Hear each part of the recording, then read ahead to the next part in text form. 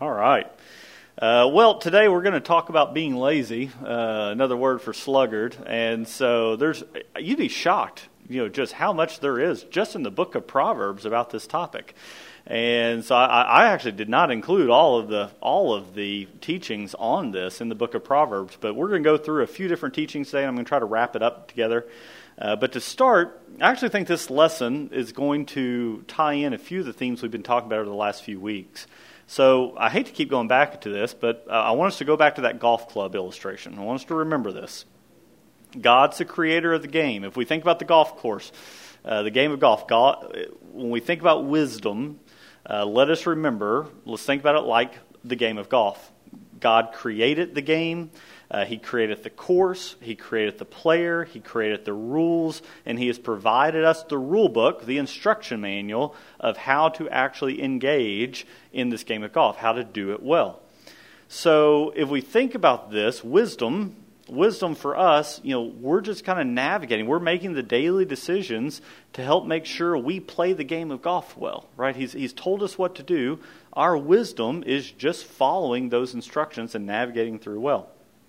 So as we go through this, what we're going to find is that a virtue of wisdom, something that is embedded in the creation, embedded in the game, embedded in the way God has instructed us, one of those virtues is hard work, right? It's actually hard work. He's telling us, just like how we swing a golf club, we want to swing the club slow, right? He's saying to get the benefits of wisdom, you need to work hard.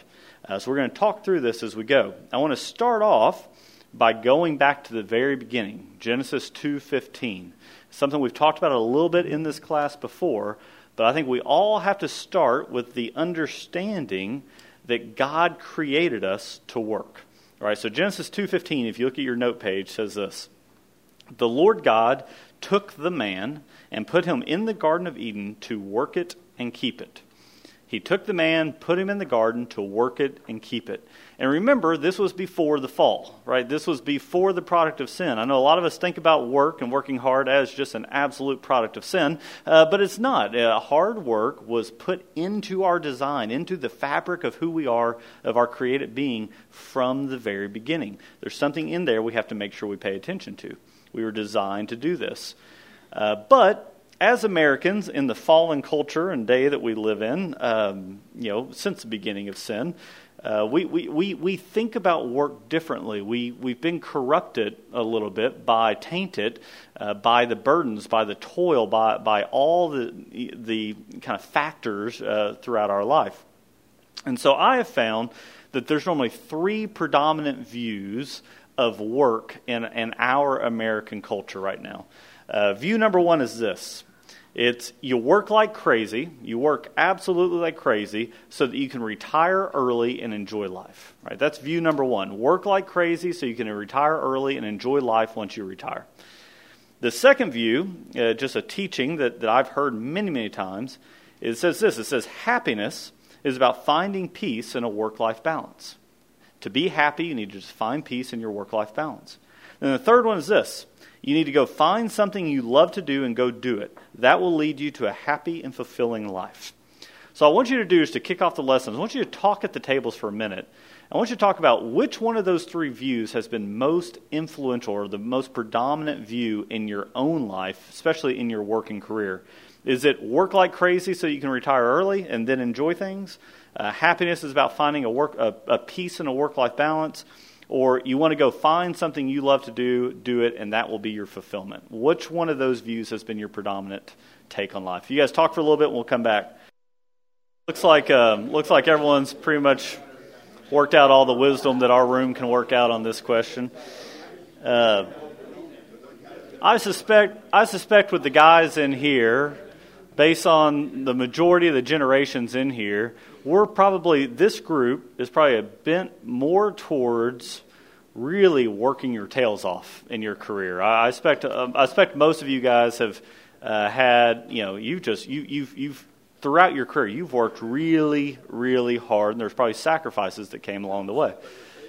Yeah, exactly. Yeah, nobody has any tails left apparently. So we got that old man frame where it's just a straight shot on the back, right? So But which, speaking of which, never mind. I'll get into that later. Anyway, so, but that's the predominant view of the American culture in particular, especially for we went through the generations last time. You go to the greatest generation and the baby boomers. You've got generations of just this hard work ethic, and you go to other parts of the world and they talk about that Protestant work ethic, right? It's kind of ingrained in our American DNA, especially from the Protestant immigrants who came through. It's kind of ingrained in us, and so a lot of good can come from that, but a lot of bad can as well if it's misplaced. And so I find that I've been led astray just by so many different people over my lifetime. And I think we're all wrong to a certain extent. I think, working like crazy so you can retire early and enjoy life, you're probably missing something there. You're probably sacrificing something that's important. You're probably actually thinking a little bit too much about what you want. And then, Jordan Peterson says this in 12 Rules for Life, which this is not a complete endorsement of Jordan Peterson or 12 Rules for Life, but there's some interesting things in there. But one thing he says is he talks about this phenomenon, this idea we have that we're going to work really hard and then we're going to retire early. And when people hear retire early, they normally think about sitting on a beach in Mexico somewhere. And he goes, that's great. He goes, then once you get to the third margarita, then what? Right? He goes, you drink 3 margaritas on the beach. It's a great day. Then what are you going to do? So, there's that need to always to work is ingrained in us.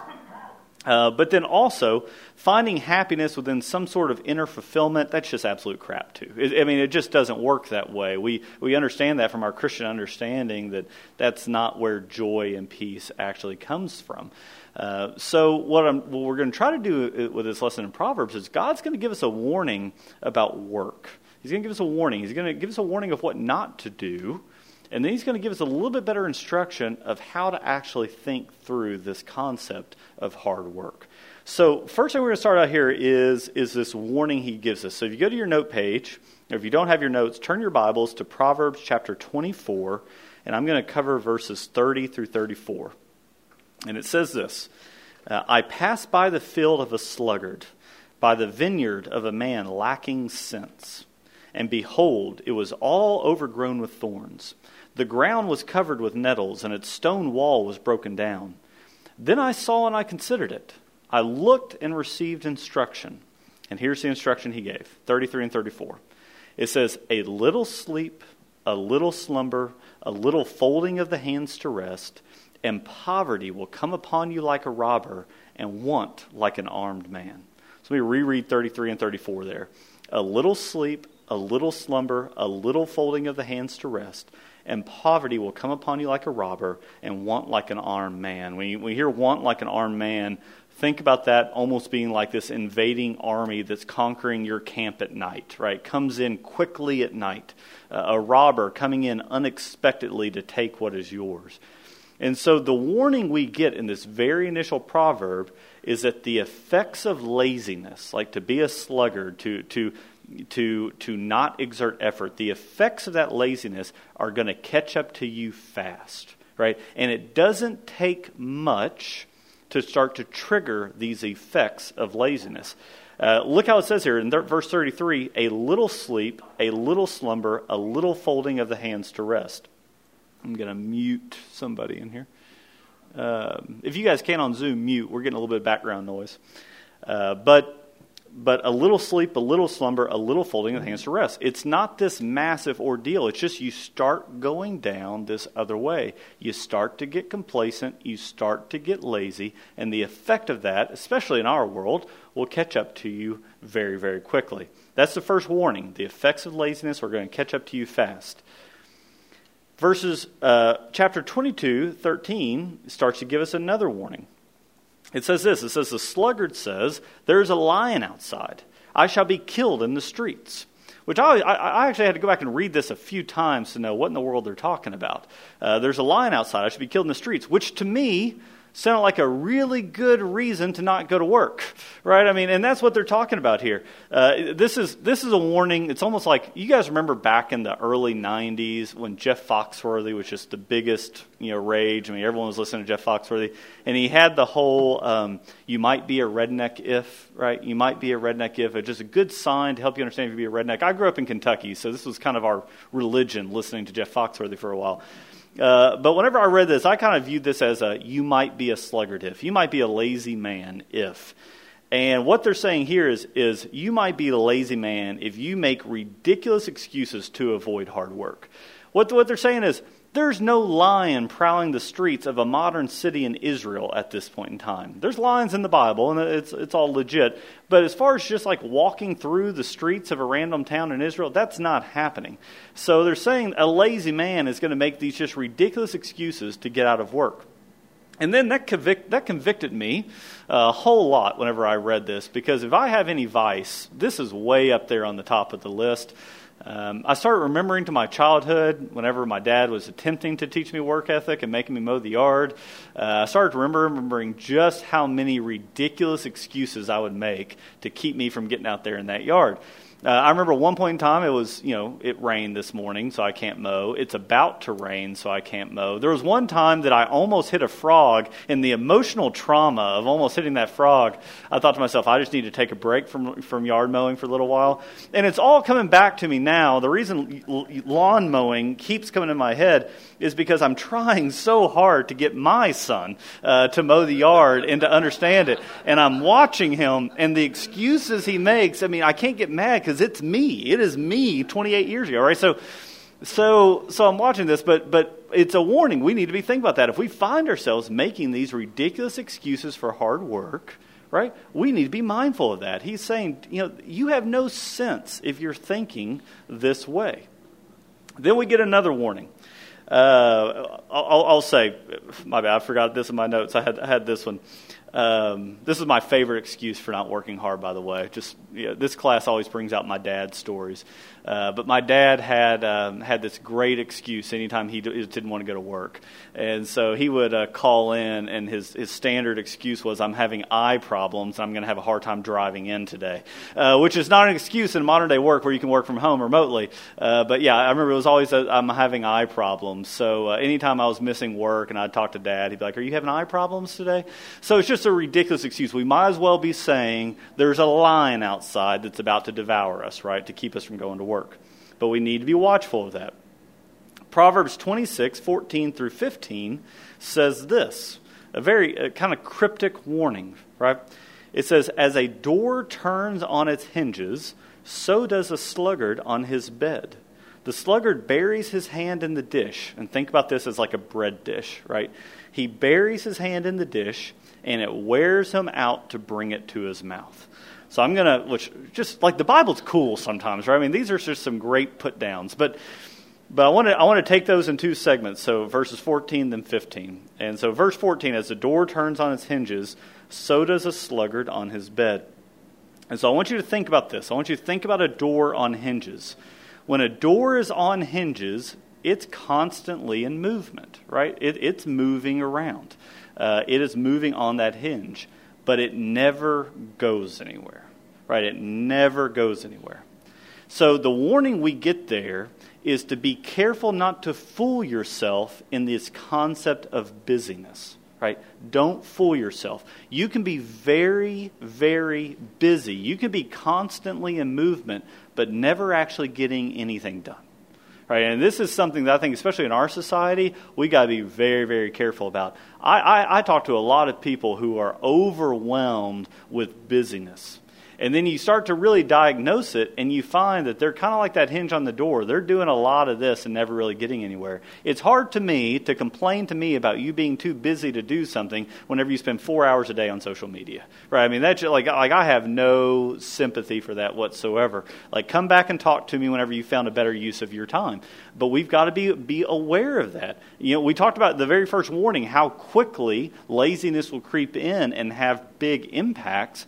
One of the things is we can fool ourselves with just being busy. We can fool ourselves on that spiritually as well. I think we've talked about this before, But if we're not careful, we can convince ourselves that we're becoming spiritually mature because of our attendance, right? Because we're doing things in church. But if we don't actually have the mindset of trying to grow, be productive, take application from what we're learning, we actually just kind of stay in place. But you can convince yourself, because I came to Bible study, I'm actually taking a step forward, right? So we need to be aware of that.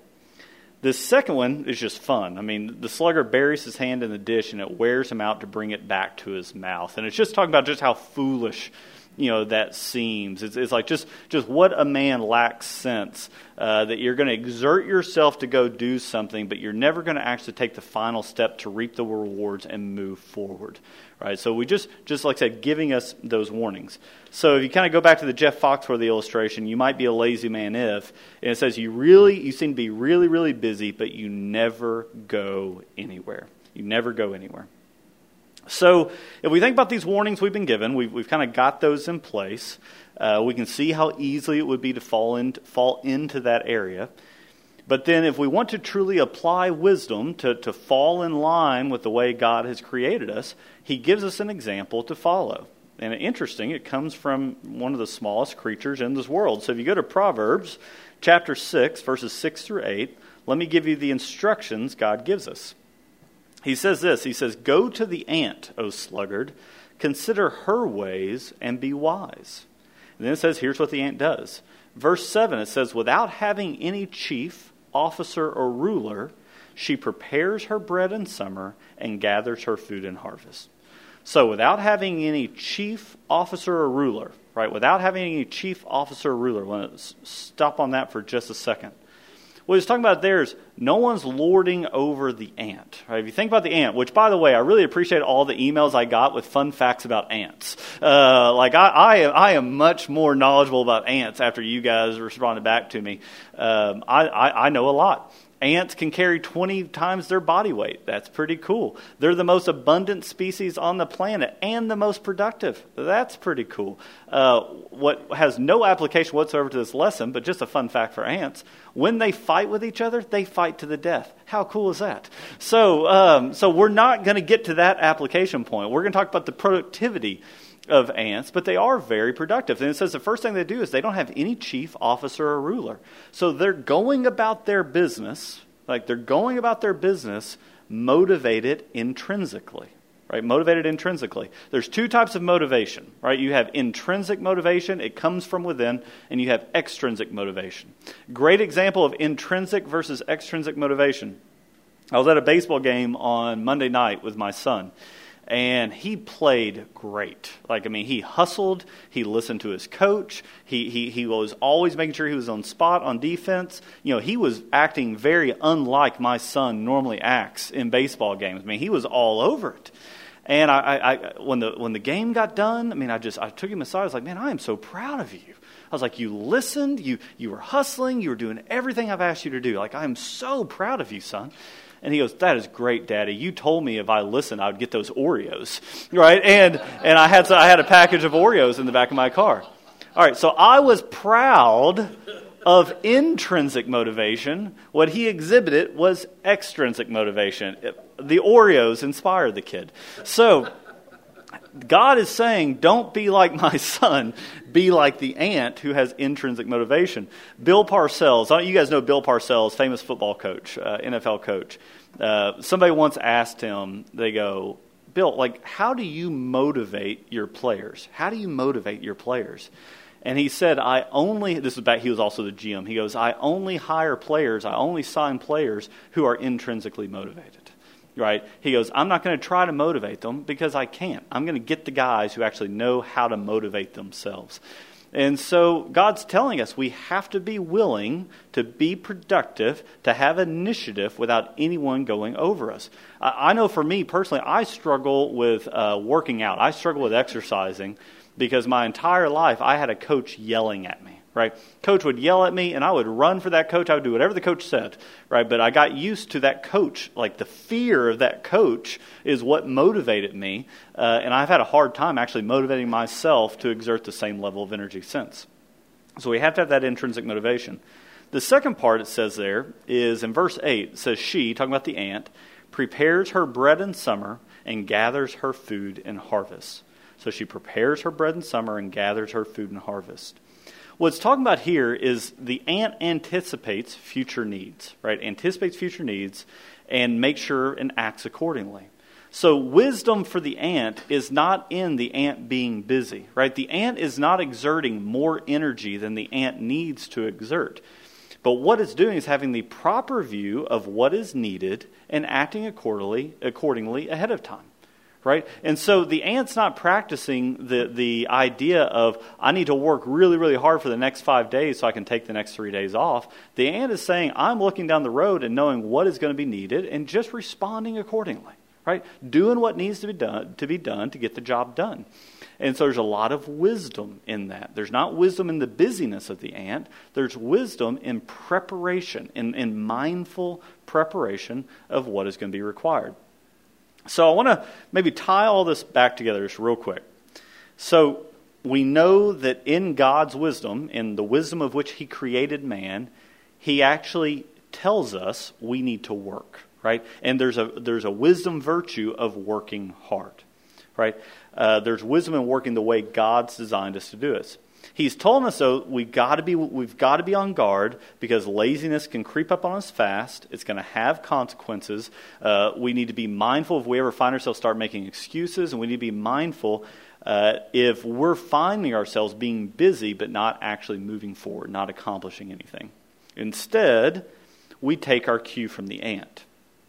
But if we think about the cues we take from the ant, we're going to be motivated internally, we're going to anticipate what is required, and we're going to work hard, not losing any self-discipline. What really stood out to me in this text as far as application goes is this. There's kind of two major things. First thing is this. If we think about the ant, whenever we learned about the ant's mission here, when we talked about the wisdom of the ant, notice that the wisdom of this never changes at any time throughout the ant's life.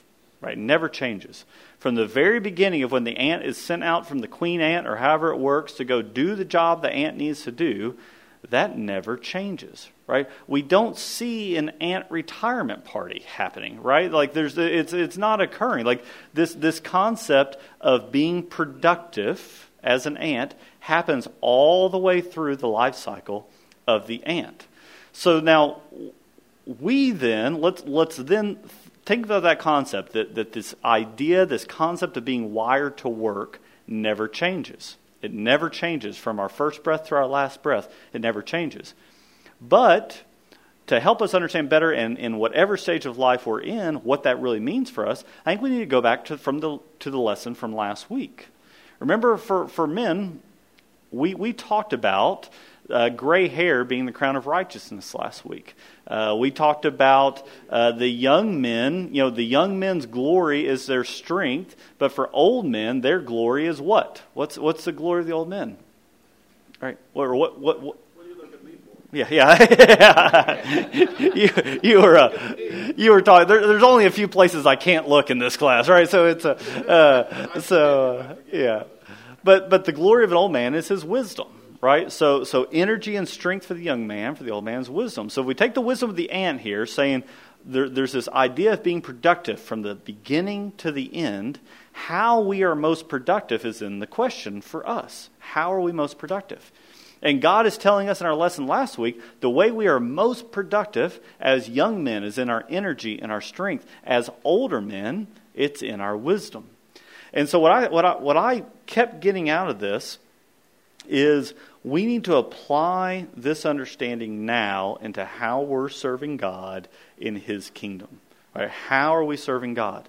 We need to reject this idea that we are not meant to be productive. We need to reject the idea that we're entitled to a little, go back to what the first proverb said. It said, a little rest, a little folding of the hands, and then you have consequences. How easy is it, especially for men in America, to get done with a very, very difficult professional career and go straight into a little rest, a little folding of the hands, right? And so what I think we need to shift our mindset more to is not, it's now my time to rest. into it's now my time to exercise my productivity in a different way, right? In a slightly different way. Maybe energy and strength is no longer my greatest asset, but God has given me all these years now, of which wisdom is my greatest asset. I think about my buddy. Let's see if he's on the line. Yeah, Tyler's on the line. Tyler's on the line right now, joins us on Zoom, which, by the way, I published a book review he did on our Facebook group, if you're on our Facebook group. But Tyler's a retired Marine. And so I think about whenever he was active duty Marine, one of the greatest things he contributed in the Marines was his energy, his drive. Right? I mean, this guy did 3 tours overseas on the front lines. He's in a different stage of his life now where he's retired from the Marines, so we don't need him on the front lines fighting anymore, but we need his wisdom, right? We need his wisdom, and he's doing that in very creative ways. And so I look at how he is taking the lessons learned and what God has entrusted him and how he's giving that back, very creative way. His productivity level has not changed one bit. He's just doing it in different ways. I think we're all called to follow that kind of example, especially here in the church. Right? I mean, if I were to take this as a microcosm and just say, what do we need here in the church? We need your wisdom. Right? We need your wisdom in so many different areas. We need you to be willing to be productive, just like the ant is productive over all time periods of life, and reject the idea that it's time for a little rest. It's time for folding of the hands, because I know I've talked to many of you guys, and you've all gone down roads with men who worked 40, 50 years in a very fast-paced professional environment, and when they were done, they just were done. Right? They were done with life, and rested on the lazy boys, started watching Netflix, and just life went downhill. We are productive to the very last breath, and I see so many of you guys doing that in such incredible ways. Some of you guys are still working. Some of you guys are serving. Some of you guys are engaging in the community in various ways. I want to make this an encouragement that try not to let the American mentality of work hard, then retire and enjoy life, get that out of your heads. What God is telling us is He goes, find your kingdom need, review everything that I've entrusted to you, go fill that need, right? When you're young, you're going to be needed most likely in these areas. As you get older, your crown of righteousness is your gray hair. We need you for this, right? Keep that in mind. So what I want you guys to do, just as you finish up class today and as you go out for lunch, I want you just to ask these questions to each other. What does this mean for you in your retirement years? Right? What does it mean for you in your retirement years? If we really apply this wisdom, what does it speak to you? And then specifically, what do you think God is warning you not to do?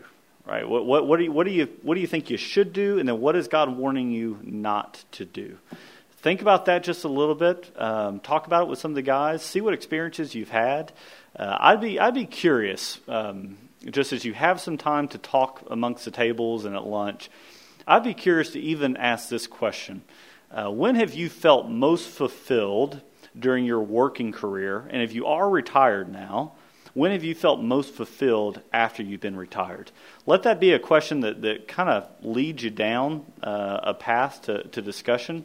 But I think that'd be an interesting thing to frame up and just see what kind of common experiences you guys have. Lesson make sense? Be like the ant, right? Productive. And then also you need to learn how to carry 20 times your body weight. That is what I got out of this lesson. 20 times your body weight and fight to the death anytime you get in an argument. So let me pray for us, and then we'll get to lunch. Father, I thank you for these guys. I thank you for the wisdom that you've given us in the book of Proverbs. You've given us this wisdom because you love us. You've given us this wisdom because you know the world that you created. You know the creature that we are. You know how we're wired. You know what joy looks like for us. You know what fulfillment looks like. And it's not what the world tells us. We need to take your instruction because you love us and you are good. You want us to enjoy this relationship with you. You want us to enjoy this life in its various capacities, even in the fallen nature of this world. And so I ask that you just help us apply this simple wisdom today. May it be a meaningful lesson, a meaningful application. May you watch over these guys, increase their faith, and just let us come back next week ready to study more of your word. In Jesus' name, amen.